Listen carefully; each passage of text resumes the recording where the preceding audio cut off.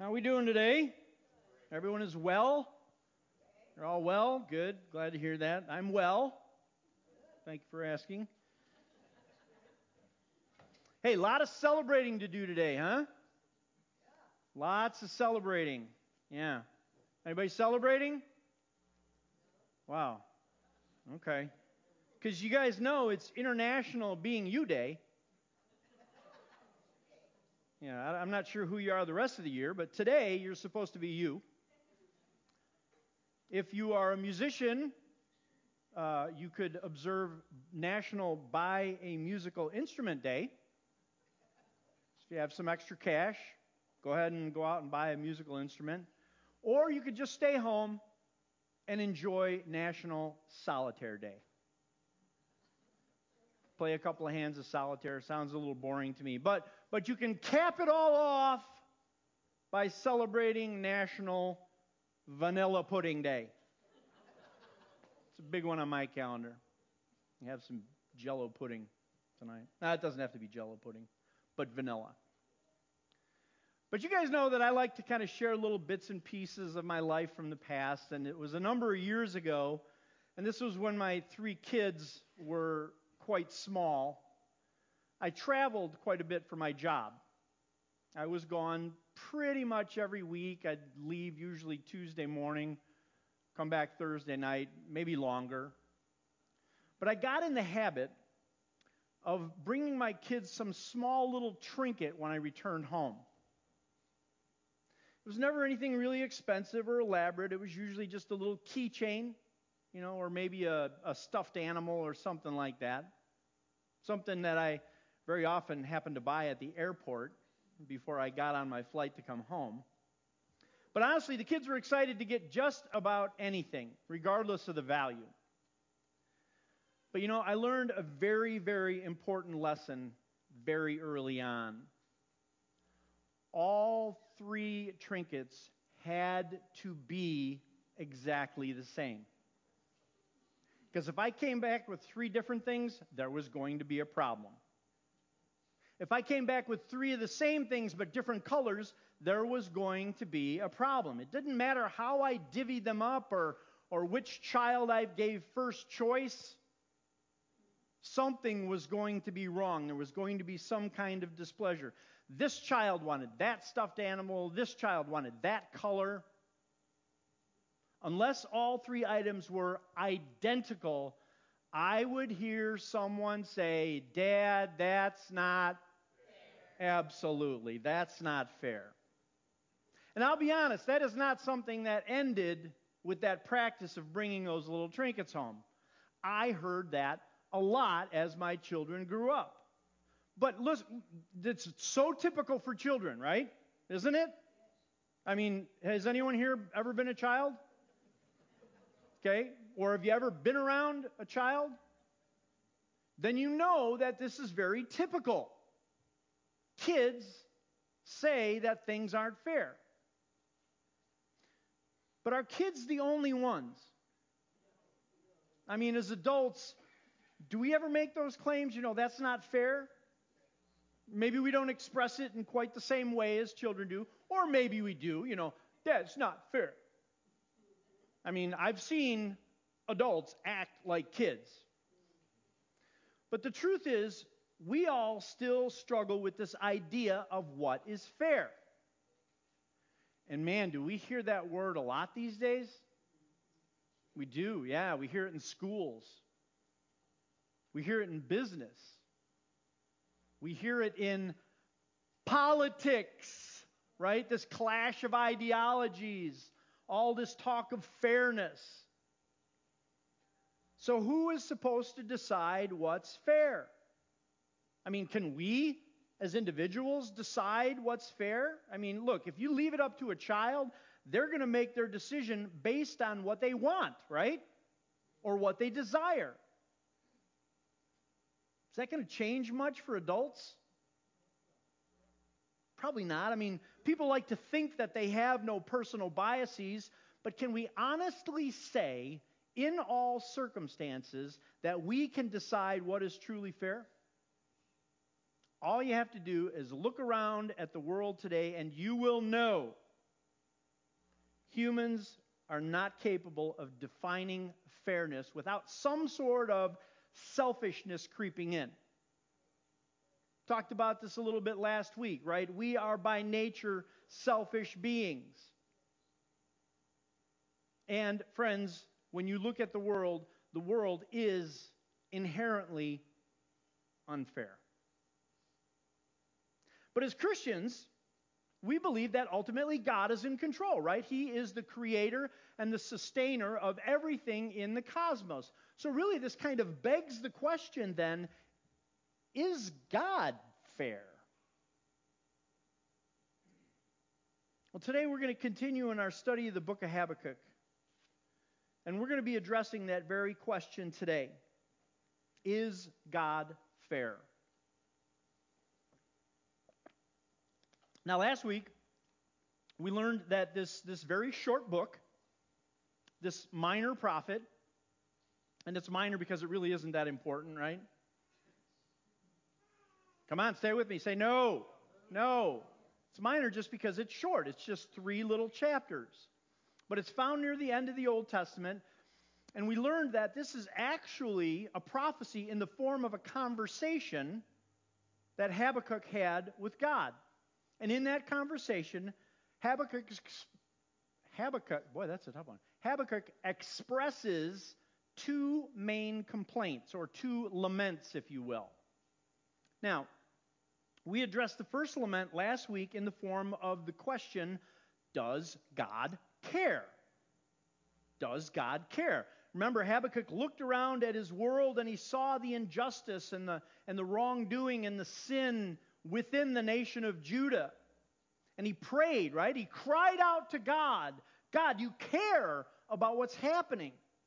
Much the same as we might be doing today. Asking that question, God, do you care? And if you were with us last week, you know that God did answer Habakkuk. Right? And he told him, not only do I care, but I'm already at work. He said, look at the nations and see what I'm going to do, something you never thought could happen. He said, yes, I am going to judge the sin and injustice within the nation of Judah, absolutely. And I'm going to use the nation of Babylon to do it. This pagan nation was going to be God's agent of justice for the nation of Judah. And of course, this judgment, this destruction was because Judah had turned from God, right? They had turned from God's righteous law. And they were living their lives any way that they wanted to. But see, God was going to answer Habakkuk's prayer. God did care. And he was going to answer that prayer. But he was going to do it in his way and in his time. And remember, that's exactly what God promises us, right? He promises us to hear our prayers. He promises that he will answer our prayers according to his timing and according to his will. God does care. But as Habakkuk is processing this answer to his question, do you care, God? He had another question for God. Because, using this pagan nation of Babylon to bring judgment on Judah, that didn't make sense. It didn't seem fair. So is God fair? Well, let's answer that question, and we're going to answer it using our biblical worldview. We're going to look through the lens of Scripture to answer that question. And of course, we're going to look at the book of Habakkuk. So if you want to turn in your Bibles to the book of Habakkuk now, you guys know where it's at, right? 5th from the end. You guys are going to be experts at finding this book. We're going to start at chapter 1, verse 12, and we're going to go through chapter 2, verse 5. So, reading from the book of Habakkuk, starting at verse 12, Habakkuk says this, Lord, are you not from everlasting? My God, my Holy One, you will never die. And this is really interesting here because Habakkuk is expressing very, very solid theology with regard to God. He's acknowledging God as the one true and eternal God. Now, if you have your Bibles open, I want you to look at the word Lord here. And what you'll notice is that Lord is in all capitals. Anybody remember what that signifies? Anybody? Yahweh, absolutely. It is a representation of the sacred Hebrew name for God, Yahweh, or I am. So Habakkuk, by using this name, he's showing that he understands the eternality of God. God has no beginning. God has no end. God exists outside of the realm of time. This is something that we learned when we looked at the attributes of God. God is eternal. And then Habakkuk in the New International Version says, "You will never die." I point that out because most translations treat that phrase a little bit differently. And quite honestly, the phrase is actually better translated, "We shall never die," in reference to the nation of Judah, the nation of Israel. And what that tells us is that Habakkuk and the nation of Judah and the nation of Israel placed their trust in God for their future. Their future was grounded in the eternal nature of God. So what we understand from this is that Habakkuk knows God. He has a very solid theology. But God had just told him something that he doesn't understand. He doesn't get it. The nation of Babylon used to judge Judah? That doesn't make sense. But at the end of verse 12, Habakkuk says, "You, Lord, have appointed them to execute judgment. You, my rock, have ordained them to punish." So again, we see that Habakkuk is placing his trust in God. He expresses that trust and the understanding that, yes, okay, Babylon will be the agent that God chooses to use to judge the injustice and the sin within the nation of Judah. But it makes him stop and think. And it makes him ask a question. And it's much like this question we might be asking today. Verse 13, it says, "Your eyes are too pure to look on evil. You cannot tolerate wrongdoing. Why then do you tolerate the treacherous? Why are you silent while the wicked swallow up those more righteous than themselves?" So again, in these two sentences here, we see that Habakkuk shows a correct theology of God, this time with regard to his holiness. And because God is perfectly holy, we know that to be true. Because of that, he is separated from sin. He is set apart. That's what the word holy means. It means set apart. God is separated from the sin and injustice of the world. So he understands God's holiness. But he asks the question, and this really is the question for the ages. Really what he's asking is, how can you allow sin and evil to continue? To allow it to go on seemingly unchecked? It's a great question, isn't it? See, Habakkuk looked at his situation and wondered, how can God use this incredibly sinful, evil nation of Babylon to judge his people, even though they were sinners? See, if you think back to what we talked about last week, the first thing that Habakkuk was troubled by was the sin and injustice within the nation of Judah. And God answered him by telling him, yeah, you know what? Judgment's on the way. But now Habakkuk has a problem with the way that God would set things right. Again, he was going to use a more wicked nation to bring that justice that Habakkuk had prayed for. It didn't seem right. Didn't seem fair. I want you to think about it like this, though. What if we, and I hope that we do, but what if we prayed for the church in this country? And we cried out to God, God, repentance. May we turn back to God. Because we've seen the church, in a lot of instances, turn away from God, exchanging the truth for lies. Do we see that? Absolutely. So we pray to God. We cry out to God. God, bring judgment. What if God sent an invading army?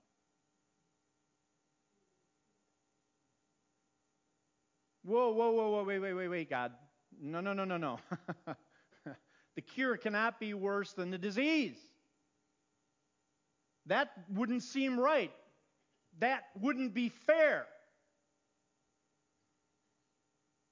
But friends, when we face crises, it is crises that truly test our faith and belief in God. You know, how do we react to tribulation?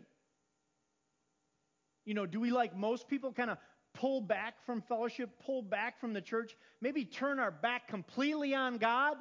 Is that how we handle it? Or do we learn from Habakkuk? And do we turn to God and talk to Him and cry out to Him and ask Him those difficult questions and then trust Him?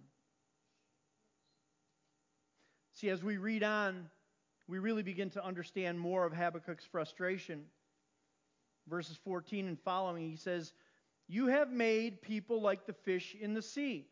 The sea, like the sea creatures, they have no ruler. The wicked foe pulls all of them up with hooks. He catches them in his net. He gathers them up in his dragnet. And so he rejoices and is glad. Therefore, he sacrifices to his net and burns incense to his dragnet, for by his net he lives in luxury and enjoys the choicest food. Is he to keep on emptying his net, destroying nations without mercy? God, is this fair?" See, part of Habakkuk's complaint here is that God allows His people to be treated, well, he says, like fish. And fish don't have any rulers. They don't have any leaders. So they're easy prey for the fishermen. And obviously the fisherman here is the nation of Babylon. And it seems like this evil nation is allowed to glory in their victories over those less evil than themselves. The question is, how long will God let this go on? Is God fair? And friends, when we look at the sin and injustice in the world today, do you find yourself asking that very same question? You look at it and you say, this doesn't seem right. Is God fair? Well, let's keep going, because there is a lot that we can learn from our friend Habakkuk here. At the beginning of chapter 2, Habakkuk says this. He says, "I will stand at my watch and station myself on the ramparts. I will look to see what he will say to me and what answer I am to give to this complaint." And really what we see here, friends, is an absolutely spectacular example for us to follow. Yes, Habakkuk has questions, and he doesn't hesitate to ask them of God, but then he says, "I will stand my watch." In other words, I will wait on the Lord. Like a sentry stands a post on a wall, expecting the enemy to come. See, Habakkuk expected an answer from God, and he was willing to wait for it. Is that the way that we approach our prayers and petitions? Do we wait expectantly? Do we wait patiently? See, I think very often we don't necessarily ask God. We kind of demand from God. We demand answers. And we want them right away. We don't want to wait. Or at the very least, answer according to our schedule. But what we see here from Habakkuk is a model of the appropriate attitude when petitioning God. And it's very interesting that other translators really treat the end of verse 1 much, much differently. I'm going to read from the New King James Version here. It says at the end of verse 1, Habakkuk will watch to see what he will say to me and what I will answer when I am corrected. See, not only did Habakkuk expect an answer, but he expected God to correct him. And really what Habakkuk is saying in these verses is, look, I know you're God. I understand who you are. I know you're always right. I don't understand what you're doing, so teach me. Correct me. Correct my thinking. See, Habakkuk asked questions, but not because he thought God was wrong. No, Habakkuk wanted to be corrected so that he could understand. His trust was in the sovereignty of God.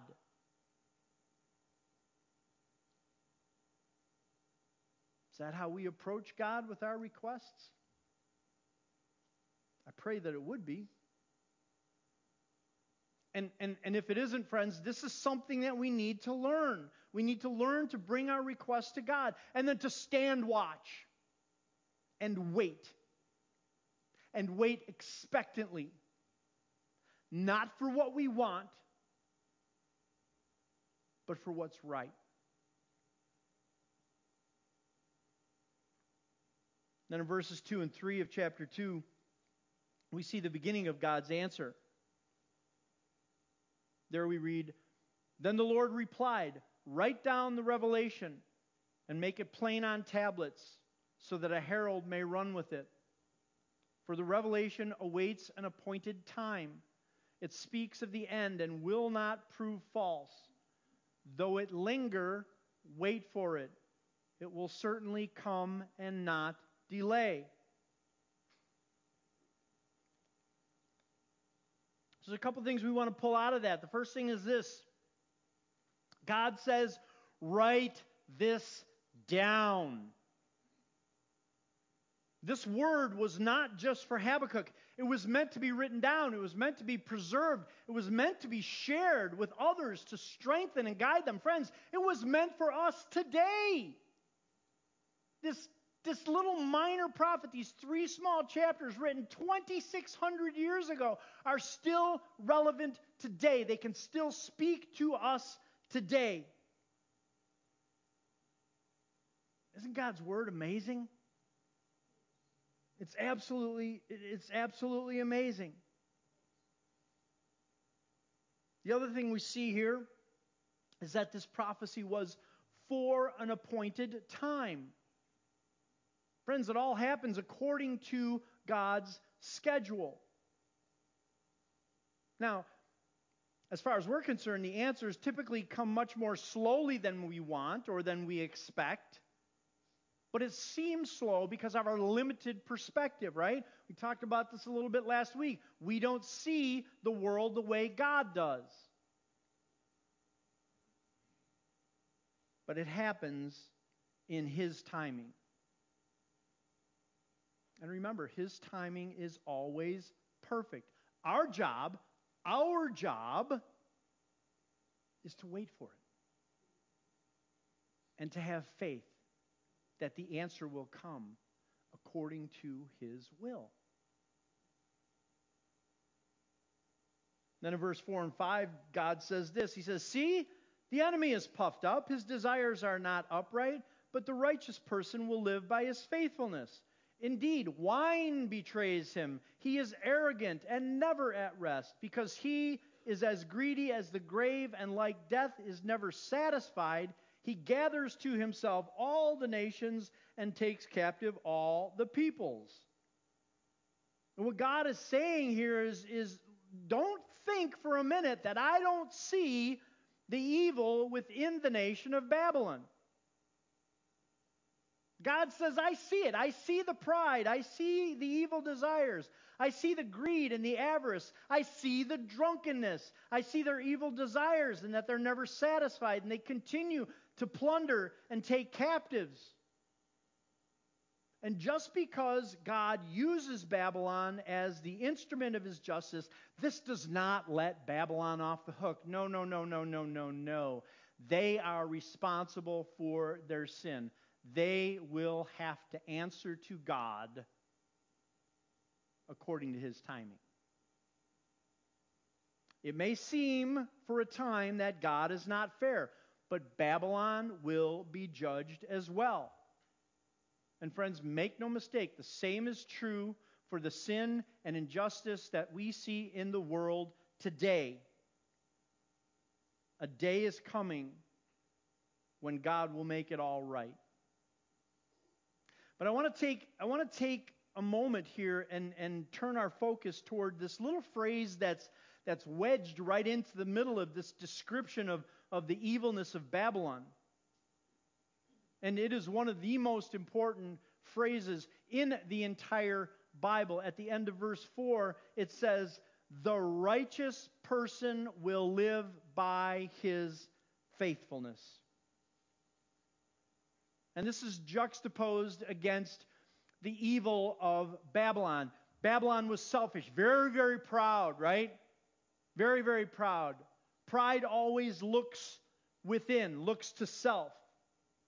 The righteous person looks to God.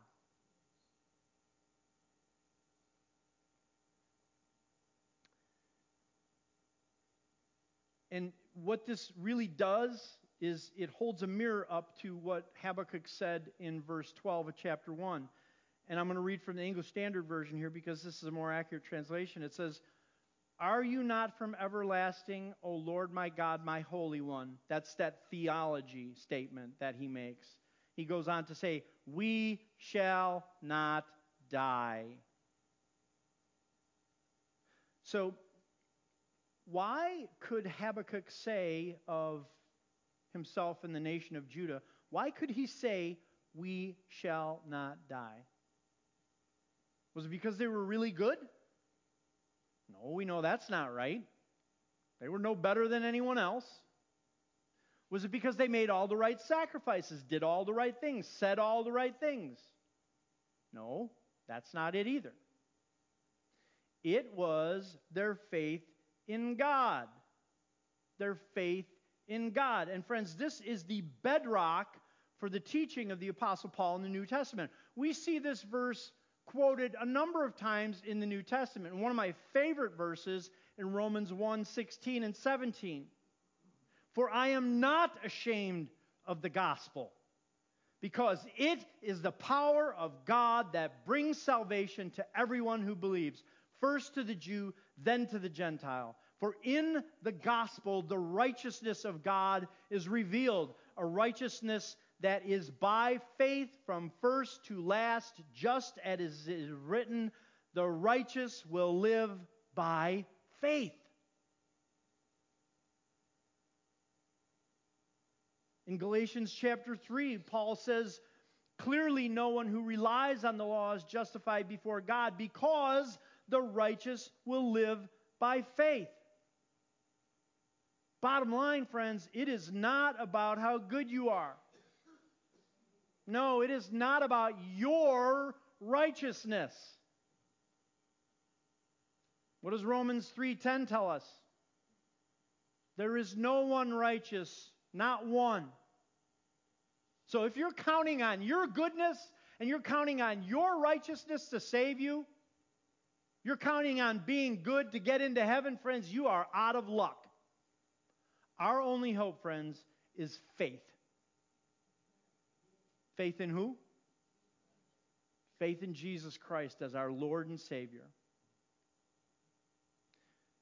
But when you stop and think about it, you might say, well, wait a minute, what about Habakkuk? What about the people of the Old Testament? How were they saved? Friends, they were saved the very same way. They were, by faith in God, by faith in His plan of redemption, by faith in the coming Messiah. Just because Jesus hadn't come yet didn't mean that faith in Him would not save them. In fact, it did. Friends, our only hope in this life is in the righteousness of Christ given to us through the cross. So how can we apply this to our lives today? What can we learn from Habakkuk? There's a couple of things that I want us to go home with today. First, what we see is that Habakkuk, he had a solid understanding of who God is, right? He knew God.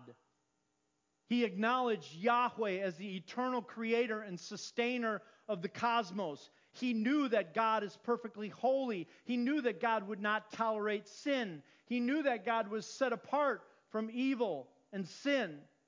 Habakkuk trusted in the nature of God. He knew God.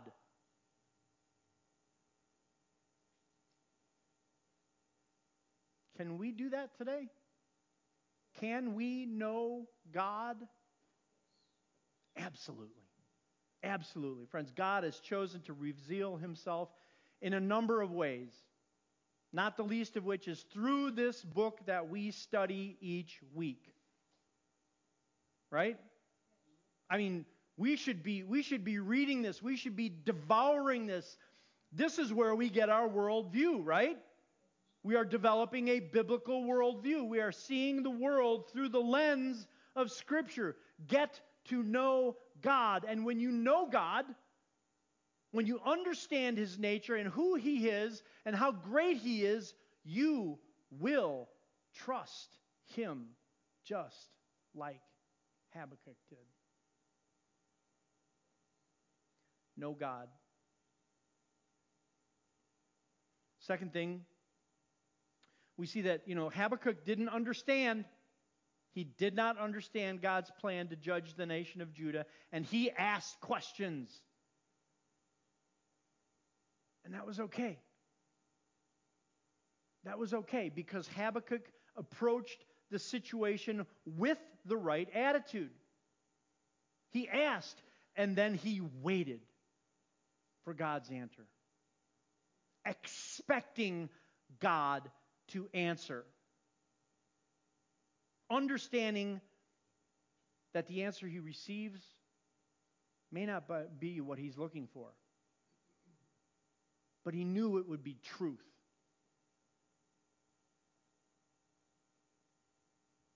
Are there situations in our lives that we don't understand? Maybe lots of them. Is it okay to ask God these questions? Of course. Of course. Ask your questions and then wait on God's answer and trust in His plan, no matter what it is. Remember, His plan for your life, it may not come all together until the day He returns.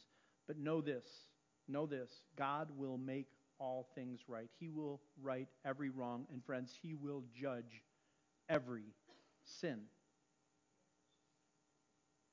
And I go, wait a minute. Is He going to judge my sin? Is He going to judge my sin? That's not fair. Friends, nothing could be more fair than God sending His one and only Son to come and pay the price for your sins past, your sins present, your sins future. And Jesus did that. He did that when He came and He died on the cross. All you have to do is place your faith in Him, and you can live. You can have life in this world. And for all eternity, the righteous live by faith. Faith in God, faith in Jesus, and faith in His plan. It's true, friends. God is fair. Let's pray.